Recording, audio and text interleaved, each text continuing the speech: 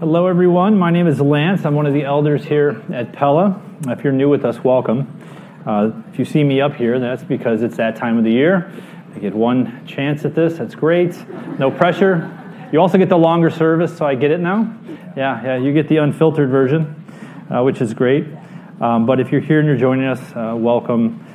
This is a great time for Sean to get some well-needed rest and relaxation while the rest of us get to come up here and share God's Word with you, so that's exciting. If you would, please turn with me to Daniel 3 as we continue our study. Now, this chapter is a quite unique chapter, ultimately, at the end of the day. It's in the book of Daniel, but there's no Daniel. So that's my luck, preaching the book of Daniel, but don't get to talk about him. But it's okay. Ultimately, at the end of the day, however we look at this, we have to realize that our God is supreme, He is sovereign, and this is about Him. So, this story is just one of a longer narrative. Over the first 6 chapters, we see the story. They kind of link together. This story, like any great story, has its beginning, middle, and end. Yay. But it's got its ups and downs. It has its heroes, its villains. It's got conflict, all the great things needed for a great story. Most of you here would be familiar with this story if you were raised in the church, and even if you weren't, you probably know it as well. If you came to vacation Bible study or school, you got to see the felt board, that was a good time, or if you came to church maybe once or twice, you probably heard this. It's a great story and also relevant for us today. We won't be looking at it from any new spectacular angle or try to find some new hidden meaning. It's pretty normal, clean cut. So we will be breaking this into 4 scenes. Scene 1, I've labeled tyranny, the perfect plan, verses 1 through 7. Scene 2, the accusation. Rules are meant to be broken, 8 through 15. Scene 3, the verdict is in. There will be penalty, 16 through 25. And then scene 4, favor, a new decree, 26 through 30. That kind of gives us a trajectory as to where we're going. As you read this account, you'll quickly notice there's distinctions at each one of these points. In the opening scene, we see a typical day in a king's life as he's deciding to do certain things, as any king would do. It moves into scene 2, which we start to see the conflict arise, where between 2 and 3 is kind of the crest of the actual conflict. And then in scene 3, we are kind of rolling our way out to a resolution and close out. So this is a very good story. Let's go ahead and pray, and then we'll dig a little bit deeper into this. Dear Heavenly Father, Lord, we thank you for your word. We thank you for this example and the story, Lord. I pray that we would take it to heart and that we would follow the lead of Shadrach, Meshach, and Abednego, Lord, in our lives today, as it is very relevant. Open our hearts to your word. In Jesus' name we pray. Amen. Okay. Before we get started, let's do a little review. A couple important details that we have from last week. Richard walked through a dream that was given to Nebuchadnezzar, but he didn't know what that dream was. I have a dream. I don't know what it means. He then challenges his counsel and says, can you tell me what my dream was and what it means? By the way, if you don't, you die. No pressure. So they kind of looked at each other like, this is impossible. And then Daniel came in and said, give me some time. And then with his Lord and his God, he reveals this dream to him. And in that dream, it's a statue. And in the statue, there's the head of gold, which represents King Neb's kingdom. That seems great. He loves this. This is a good time. But then there's lesser kingdoms that come later on in life. And then ultimately, we get to this final kingdom that is made of stone, that is not made by hands of man, and it's an eternal kingdom. I think he forgets about that one, but we're going to continue. That's where we ended up landing. We're not sure. This King Neb really had an issue with certain things, but he really wanted to be known as the King of Kings, the monarch. So, as anybody, this megalomaniac narcissist only sees what he wants to see. And then we move from there into the end of that chapter, but somehow he goes, wait a minute, your king, or your God, in verse 47, truly, your God is a God of God and a Lord of kings, and a revealer of mysteries. For you have been able to reveal this mystery. So, at the end of the day, he goes, wait a minute, I don't like the fact that I can't be the full king. We're going to find that out. But I agree. This is a great God. Your God is a great God. So he's praising and worshiping him. So let's go ahead and move into scene 1, tyranny, the perfect plan, and see where we are now with King Nebuchadnezzar.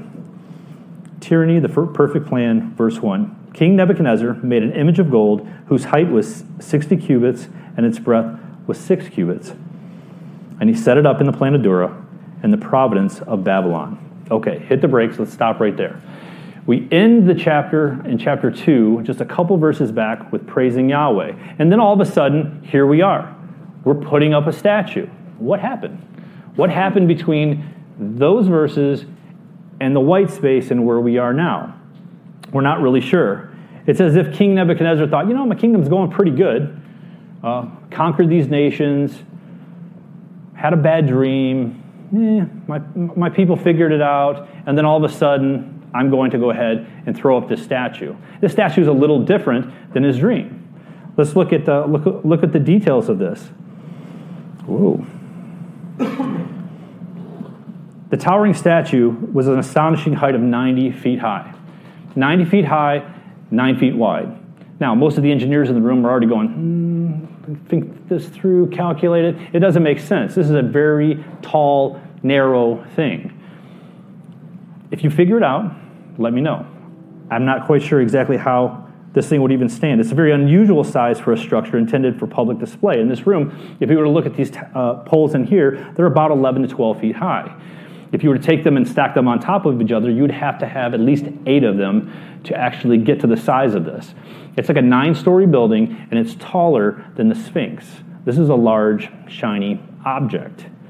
Against the backdrop of the desert landscape, this grand statue would have commanded attention. They would have noticed it. It's described as being an image of gold, so the whole thing gold, but the odds are it probably wasn't solid gold. That would have been too expensive and would have been too heavy to do.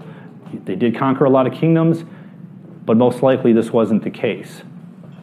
The same image, being plated with potentially gold and wood frame, would have sat 6 miles, give or take, outside of Babylon. At that height, it would have been noticed probably around 15 miles away. So this was a big deal. This wasn't a small thing for them. And most likely, those in the area would have noticed some kind of construction going on. Archaeologists have discovered a platform that may have served, they think, in that area, which is why they think it's maybe 6 miles out, as the base for this. It's also an area, some would say, that could be also where the Tower of Babel would have been as well. Verse 2. Then King Nebuchadnezzar sent to gather the satraps, the prefects, and the governors, the counselors, the treasurers, the justice, the magistrates, and all of the officials of the province to come to the dedication of the image that King Nebuchadnezzar had set up.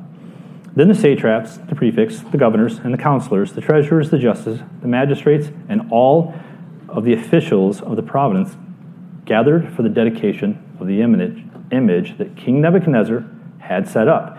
And they stood before the image that Nebuchadnezzar had set up. So apparently he wants us to know that it's him, and he's the one that set it up. He's doing a good job. We're going to continue repeating that. As we read this, it becomes very clear that due to this repetitive list, there's something of importance here. The list of the individuals or these groups that came were leaders within his nation. These were the top officials. To give you an idea, it would be kind of like us going to the Burning Man event, but taking all of our politicians, taking all of our military, Navy SEALs, and then grabbing, while we're at it, for influence, our social media influencers, TikTokers, YouTubers, and Instagrammers. Get them all in one place, and then get them to come on board. So the plan is slowly materializing. Old Neb had a purpose behind his actions. Unbeknownst to those that were invited, Nebuchadnezzar wanted to ensure that all his leaders were present for this great event, some considering this the greatest event in Babylon history at the time. Those invited would have just thought this is another party for a big-time ruler. Verse 4, and the herald proclaimed aloud, You are commanded, O peoples, nations, languages, that when you hear the sound of the horn, the pipe, the lyre, the trigon, the harp, the bagpipe, and every kind of music, you are to fall down and worship the golden image that King Nebuchadnezzar has set up. And whoever does not fall down and worship shall immediately be cast into a burning, fiery furnace. Therefore, as soon as all the people heard the sound of the horn, the pipe, the lyre, the trigon, the harp, the bagpipe, and every kind of music, all peoples, nations, and languages fell down and worshipped the image that who? King Nebuchadnezzar had set up. At that moment, those individuals realized what was happening. You see, this wasn't just a dedication to this, or a dedication ceremony to this particular idol or statue. This was a worship ceremony. This changed everything. They probably looked at each other and thought, what is going on? Kind of looked at each other, are you going to respond to this? You see, Neb wanted to be the king of kings and have the eternal kingdom that never fails. He wanted to be more than just a head of gold. He wanted the whole thing. To achieve this great kingdom, he needed unity among his subjects. So Neb set up his grand plan of unification around this golden image. Nebuchadnezzar ultimately was a genius in this. He looked and he noticed, well, hey, we're going to have music. And not just any music, it's going to be an orchestra. He understood what music meant in worship. And he laid it out there just so he could yield a desirable response at the end of the day. And, if that didn't work, well, there's always the alternative. You either worship by the music or you die. So, we have to balance that out. A lot of pressure there, too. Achieving this greatest kingdom, Nebuchadnezzar, the perfect politician, had to execute his perfect plan. The king needed all the people from all the nations he had conquered to unite under this new religion. He was cool that all the other nations had their own gods and their own religion, but to get everyone on the same page, he had to have them come together under this new one religion. It was either bow, serenade, bow, or death. Fear is a good motivator. Fear is a good motivator. I wish I had some great examples over the last couple of years of fear from a government and motivation. Okay? Don't stand here. Stand over there. Wear this. Don't do that. Take this. Buy this EV or this will happen. You're a bad person. You guys can protest peacefully, but you guys can't meet together at all in worship. Maybe there are a couple of things. You are essential and you guys are not essential. Right? It's been a rough 2 years. Just a little church history for those that need to know. And if we go all the way back to 2020, there was a little church plant in Pella Communities. You might know what that church plant is. And it was right in the middle of the pandemic. We had just started. And there was a decision that had to be made, that everyone was making at the time. Do we meet or do we not meet? I'm pretty sure this isn't Church Planning 101 manual on this one. We had to work through it. The leaders decided that they would sit and they would look at the Word of God. And it didn't take long for them to come to a decision and say, hey, you know what? We are going to worship our God, and we are not going to forsake the meeting of the saints. And so they met. Other churches were dealing with the same thing. Other churches that were a little bit more popular, potentially, a little bigger, a little known. If you go to the East Coast, larger churches like, Capitol Hill Baptist in Washington. They were fighting with their government there. A gentleman, a pastor in Canada, James Coate, was put in jail for meeting. And then a well-known LA pastor was fighting with his governor and folks as well. All of them were in battle about meeting. It was a rough 2 years. Some others did not make that decision. Anyhow, fear is a good motivator. In chapter 2, Daniel has his dream, or interprets the dream, and foretold of a better future kingdom. The king was amazed, and he was humbled by this feat. Or was he? Let's revisit that moment. Chapter 2, verse 46. Then King Nebuchadnezzar fell on his face and paid homage to Daniel and commanded that an offering and incense be offered up to him. The king answered and said to Daniel, truly your God is God of gods and Lord of kings, and a revealer of for you have been able to reveal this mystery. There was a time of forgetting for him.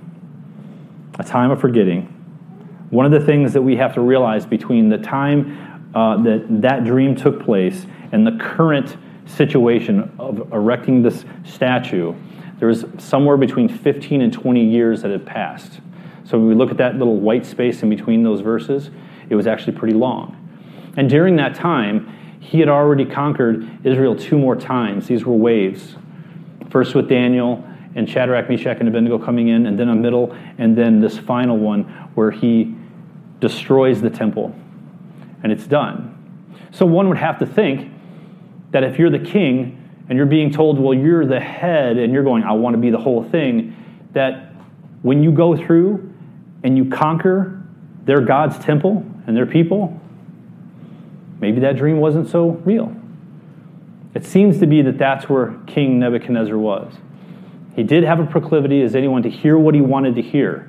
And in this situation, there was a time frame that passed, and now he's like, well, I'm going to be that kingdom. There's no other kingdom. We're going to make it all gold. So, the scene is set, and the plan is going as designed. At least so it seems. Scene 2. The accusation, rules were meant to be broken.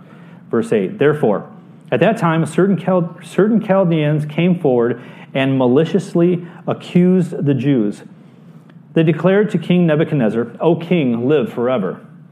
You, O king, have made a decree that every man who hears the sound of the horn, the pipe, the lyre, the trigon, the harp, the bagpipe, and every kind of music shall fall down and worship the golden image. And whoever does not fall down and worship shall be cast into a burning fiery furnace. There are certain Jews whom you have appointed over the affairs of the province of Babylon, Shadrach, Meshach, and Abednego. These men, O king, pay you no attention.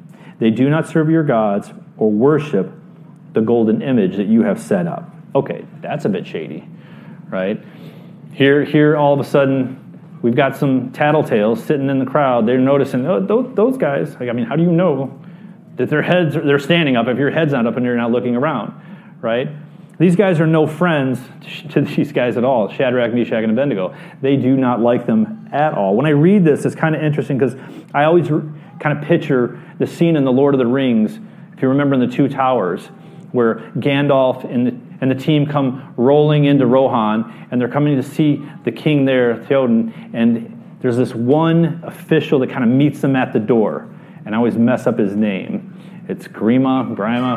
You know what I'm talking about, Wormtongue. This guy is slimy, he's nasty, he's conniving, he's using the same kind of phrases, "O king, live forever" type stuff. That's these guys. That's to the T, these guys. They do not like Shadrach, Meshach, and Abednego, probably because they were promoted over them. These are outsiders coming in. And then on top of that, they're not looking out for the king's best interest. They know that the king has a temper issue. We'll see that a little bit more. And so this seemed to be the good time to kind of like bring them in and go, hey, guess what, king? The people you put in charge, they didn't stand. They didn't follow you. So, not good friends.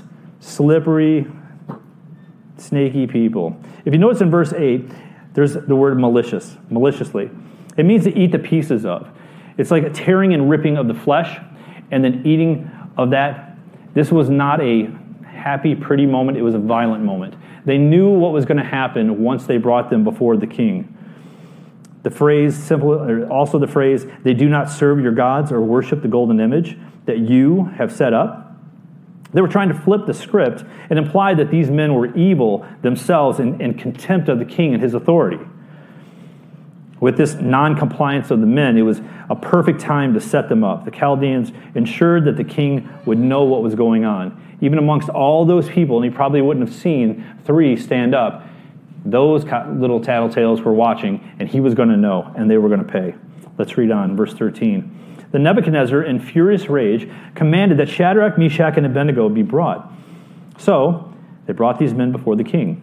Nebuchadnezzar answered and said to them, Is it true, O Shadrach, Meshach, and Abednego, that you do not serve my gods or worship the golden image that I have set up? It was almost as if he couldn't believe what he was hearing. Because he understood that they had been following him. And he knew for this plan to work, you see, there had to be effective leadership, and he understood that he needed demanding, unwavering solidarity and strict adherence to this common goal that he was trying to accomplish. These men were at the top of his leadership board. If they didn't follow, everything else would fall apart. But at the same time, it was almost if he didn't believe the fork-tongued individuals. They had served him, and they had shown to be loyal. Keep in mind, they also probably had a direct access to the king, so they kind of knew what was going on as well. They would have seen what was going on out 6 miles away. You're not going to miss that being built. They would have known something was happening, but yet they still showed up in their clothes, dressed to the nine, and ready to be there for the king if need be. But there's more to come. At the end of the day, the accusations regarding the worship were true. They could not go that far. Verse 15. Now, if you are ready, when you hear the sound of the horn, the pipe, the lyre, the instruments, I don't know, so at this point, you fall down and worship the image that I have made. Well and good. But if you do not worship, you shall immediately be cast into the burning fiery furnace. Okay. Pay attention to this next phrase. This is the key. And who is the God who will deliver you out of my hands? You see, this is the exact halfway point of the text. This is right here where we see the pinnacle of the conflict. We're also now seeing what King Nebuchadnezzar's heart was really like. You see, this was about him. It was almost as if he was saying or asking, who is the real God? Who is the real God? Who's the one that has power over life and over death? Who should be worshipped and honored? Whose kingdom will last forever? See, this is the key. This is the linchpin. The tyrant has finally exposed his true motives. This was about turning from their God and worshiping King Neb instead. This is what it was all about from the beginning. This was the point of the image. In the beginning, we might have been like, well, maybe it's just something, whatever. This makes it very clear that the whole purpose was he was at the center of it. Now, I coined a phrase that I missed that you need to know earlier, nobody knows about, and you can't really look in a commentary on this, but I looked at this gathering, his plan as Nebo-nationalism. Nebo-nationalism. He's trying to get everyone together to worship and to follow under his new organization. And this is why. Because at the end of the day, he's proclaiming himself above all gods. This is that moment in kind of a TV series that you're watching a favorite and you're eating popcorn, and it's like, commercial break. And you're like, I got to wait 5 more minutes to get back to what's going on. This is a stopping point. A lot of them didn't know, what if they were reading the text, what's next? Most of us in this room have heard the story, so we're kind of like, we know. But imagine hearing this for the first time. You would have not known. Let's see. Scene 3. What happens? The verdict is in. There will be a penalty. Verse 16. Shadrach, Meshach, and Abednego answered and said to the king, O Nebuchadnezzar, we have no need to answer you in this matter. If this be so, our God who is... Let's start this over. If this be so, our God whom we serve is able to deliver us from the burning fiery furnace, and he will deliver us out of your hands, O king. But if not, be it known to you, O king, that we will not serve your gods or worship the golden image that you have set up. Upon reading this section, one might think that this is a nice reformed thug life moment. If you know what it is, yeah, you're laughing. If not, you'll go read it. You're welcome, or go see it. You'll get it. This moment seems like one of those moments. Who would have thought? Started right here.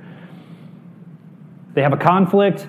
They meet their tyrant king, and they say their statement. They take their ground. freeze, glasses come down over their face. But honestly, that's more of a cultural thing. We're all for the rebellion, stick it to the man type thing. But if we look at this, it's really not what it is. It's really not what it is. If you really look and see a little bit further in the text, we see three men that did engage, but they didn't negotiate.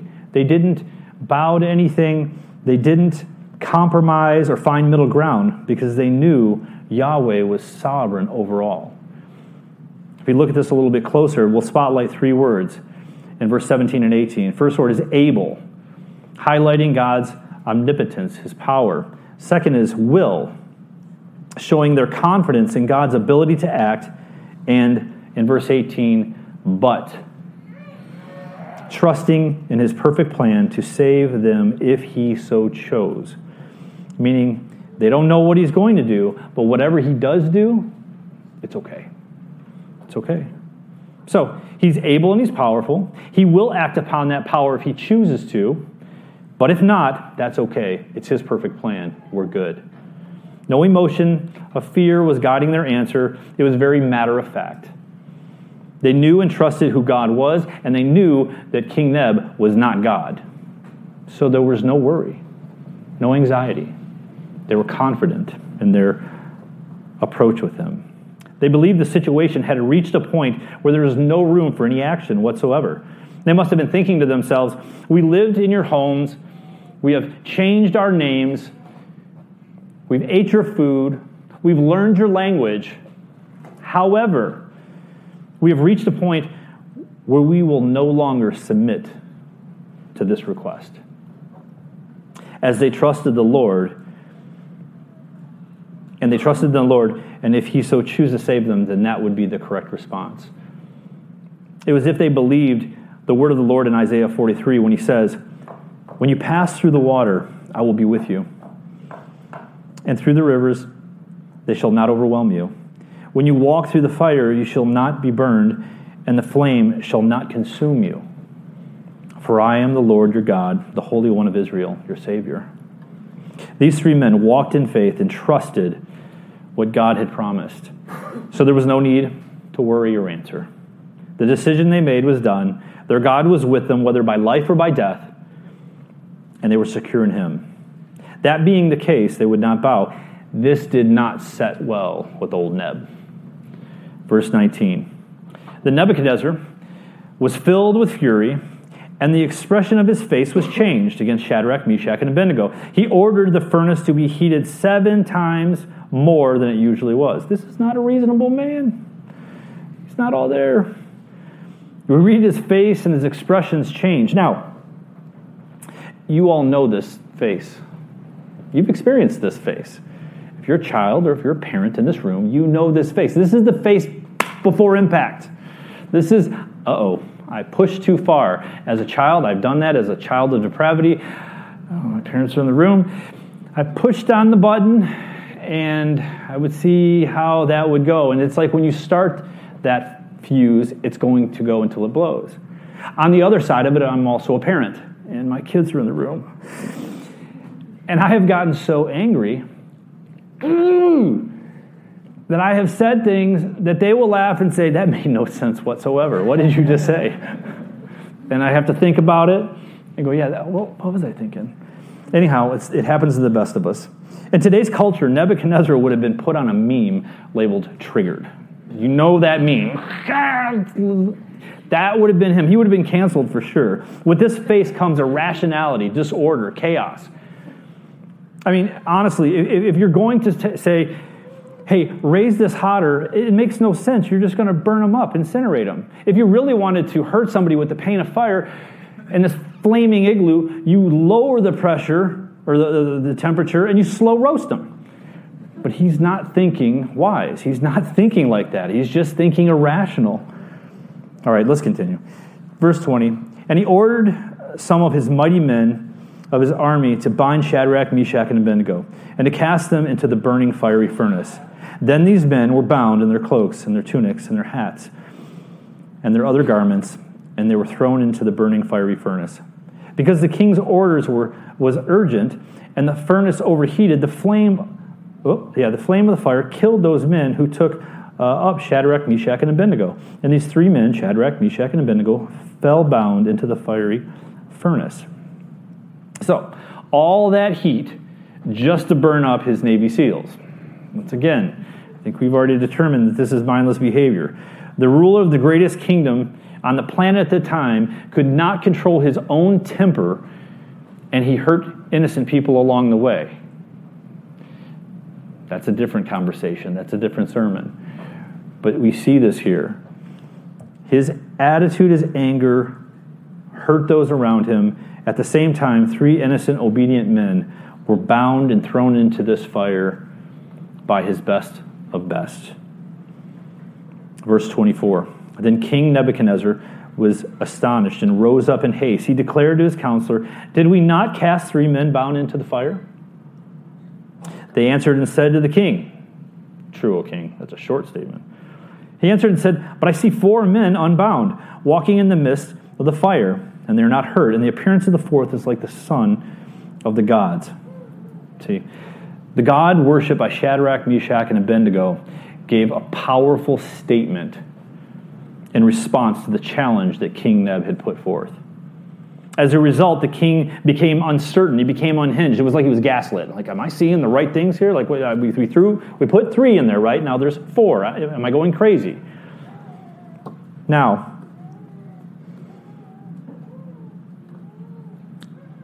verse 25 has a lot of debate about it. Some would say that this is an angel that they're seeing in the text, because it's also seen in verse 28. Another perspective is this would be the pre-incarnate Christ, right? Now, for myself, I'm no scholar, but I would like to believe that this is Jesus. We can debate about it. That's okay. I'm open to hearing more, but I'll tell you why. Because I would like to think that King Nebuchadnezzar, when he challenged God, who is the one that's going to remove, what God can take you from my hand? I would like to think that this was Christ going, hold on, I'll be back. I have to handle this. I'm going there, right? Just how I would kind of look at that. It's kind of like when he looks at the Tower of Babel, this great tower, and he goes, I got to come down here and look at this thing. Neb thinks he's great. I'm going to challenge the Almighty, and he's here, right? He places himself as supreme God of all in verse 15. Then this was the answer.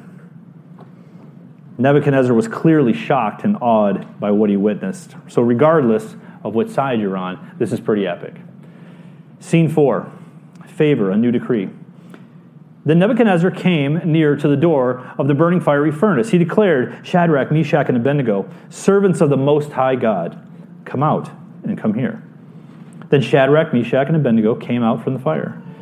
And the satraps, the prefects, and the governors, and all the king's horses and all the king's men, counselors gathered together and saw the fire. And it had not had any power over their bodies of those men. The hair of their heads was not singed. Their cloaks were not harmed, and no smell of fire had come upon them.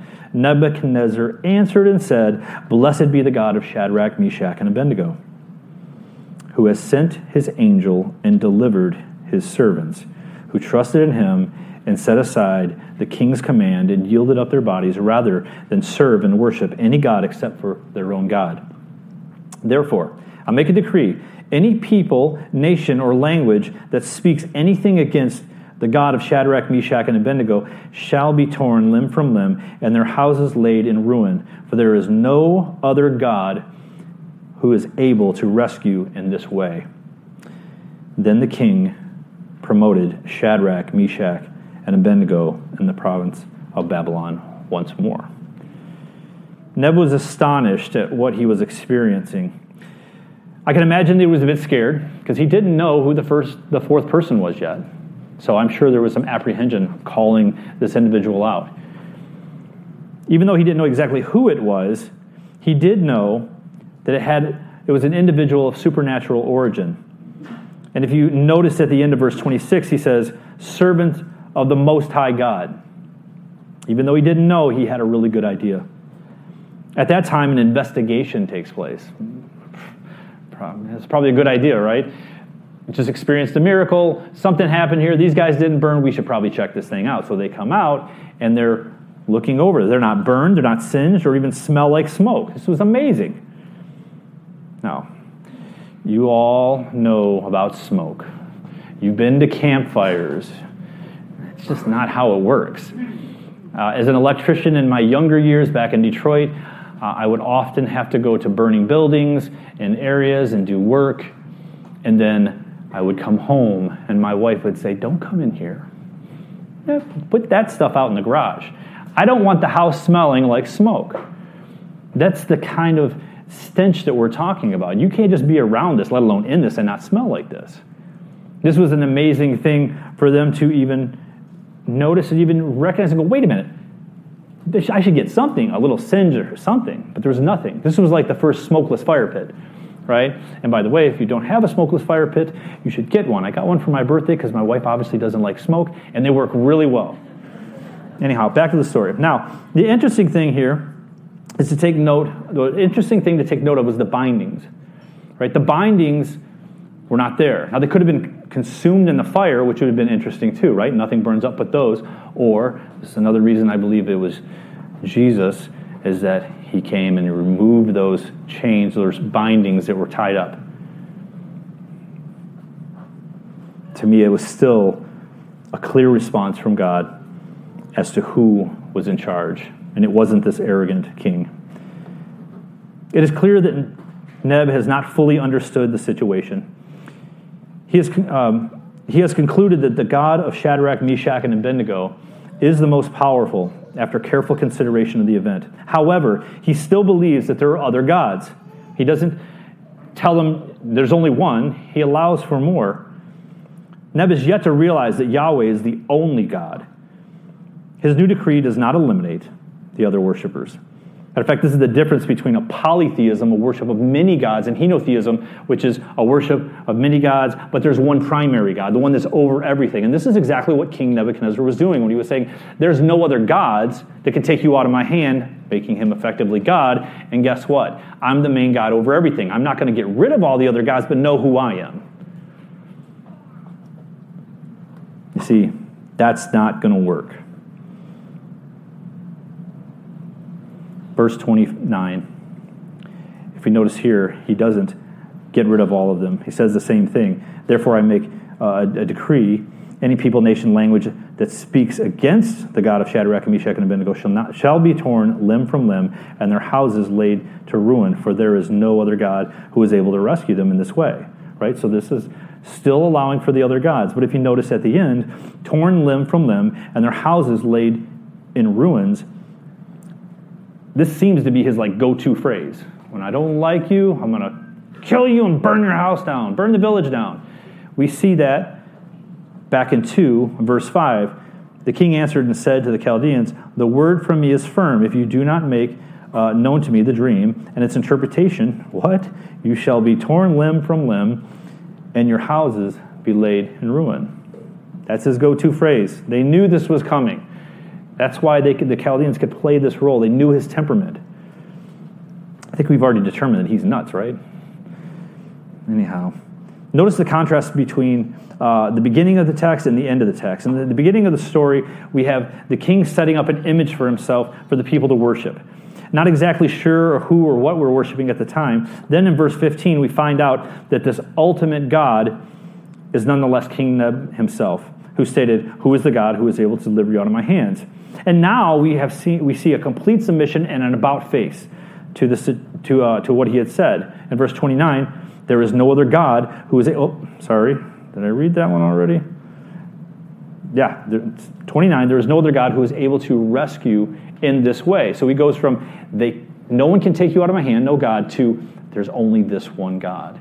So we have completely shifted from the beginning to the end. Neb aimed to unite the kingdom through his Nebo-nationalism and rule indefinitely, but the true king intervened and stepped in. Neb issued a decree forbidding criticism of Yahweh with harsh punishment for all offenders, but he still allowed for pagan gods to be worshipped. So, what are we to take away from this? I have 3 points. They're all regarding faith. First point is, knowing God builds faith. Because they knew God, they knew his commands, they knew his righteous rule, they were able to follow in such. He was with them. We know what he wants. We spent time in your word. What you say goes. We see this in verse 17. If this be so, our God whom we serve is able to deliver us. They trusted that. Point 2, a pattern of trusting God builds faith. You see, the longer you follow and the longer you trust him, the more you're going to see him working through your life. Every step he's there. These men knew that.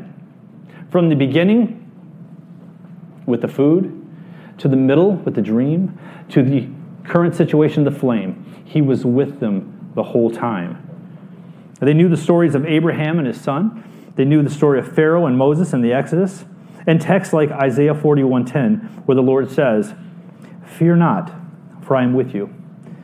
Be not dismayed, for I am your God. I will strengthen you. I will help you. I will uphold you with my righteous right hand." He was with them. It produced a strong trust in the Lord that could not be broken, even with the threat of death. You could almost call this the ride or die point. There was no compromise whatsoever.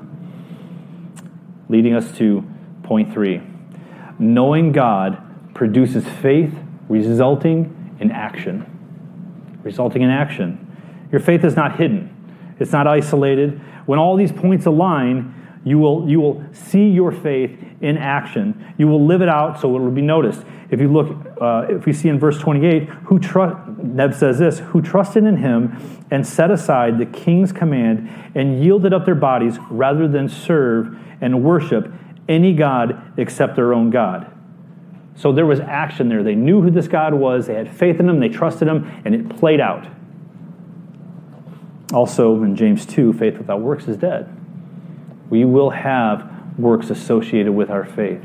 When we know him, when we trust him, and then we'll see action. But remember, sometimes it doesn't end this way. It doesn't end the way they do. For us, when we do this, it could mean pushback. It can mean persecution. It can mean slander. This could be rough. But we have to remember what Jesus said in John 15:18. If this world hates you, know that it hated me before it hated you. And then he continues in 23. Whoever hates me hates the Father also. So if you're following him, they hate the Father. They don't just hate you. They hate Christ. They hate us all. So as we walk, there's going to be that persecution, and it's comforting to know. He's letting us know ahead of time. Many faithful Christians in the same situation fell to the flames unto glory of God. Men such as Polycarp, William Tyndale, John Huss, John Hooper, Nicholas Ridley, and Hugh Latimer. Because of these 3 points, though, we can be salt. We can be light. We can fight temptation. We are moving from this temporary kingdom of darkness into the eternal glory and never-ending kingdom of Jesus Christ. But this can only happen if you're a believer. This can only happen if you trust in Jesus Christ, your Lord and Savior. If you submit to his authority and you walk in his ways and his will. You must choose Christ. You see, he was with Shadrach, Meshach, and Abednego. He's with you. He's with us. They knew the stories, and they followed, and it built in their trust. Just as we read this story, and it bolsters us to look and say, we are with him. We should be confident in that.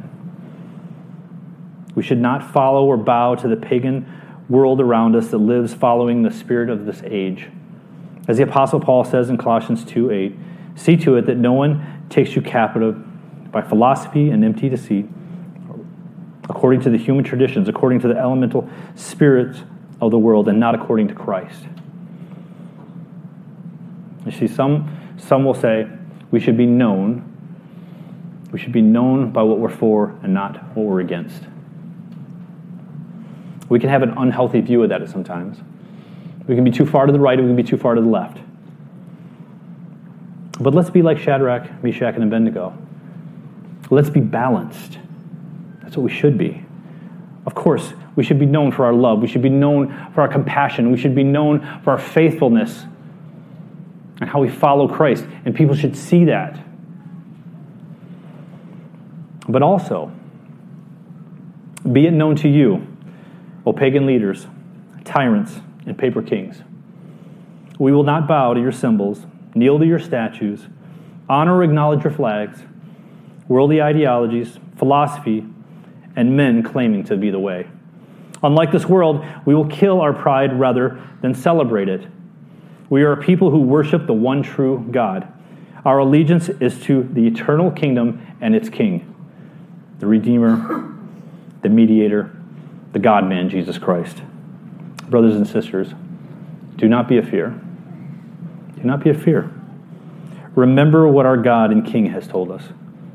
Fear not, for I have redeemed you. I have called you by name. You are mine. And behold, I am with you always to the end of the age. We're going to end on this last quote by Bishop Latimer to Dr. Ridley. As the flames approached in October 16, 1555, Latimer looks to Ridley and says this: "Be of good cheer, Ridley, and play the man. We shall this day, by God's grace, light up such a candle in England as I trust will never be put out." Let's be that light. Let's pray. Dear Heavenly Father, Lord, your word is so wonderful. I pray, Lord, that as we leave here today, that we would walk in confidence as these men did. I would pray, Lord, if there's a part of us that is not trusting in you, Lord, that would be eradicated from our lives, that we would lean into you, we would lean into your word, we would see the good things that you do for us, we would acknowledge it in thanksgiving, Lord. We would be a people that loves, and that those around us would see it, and that we give you the glory. We love this text. It's in your precious Son's name we praise you and we thank you. Amen.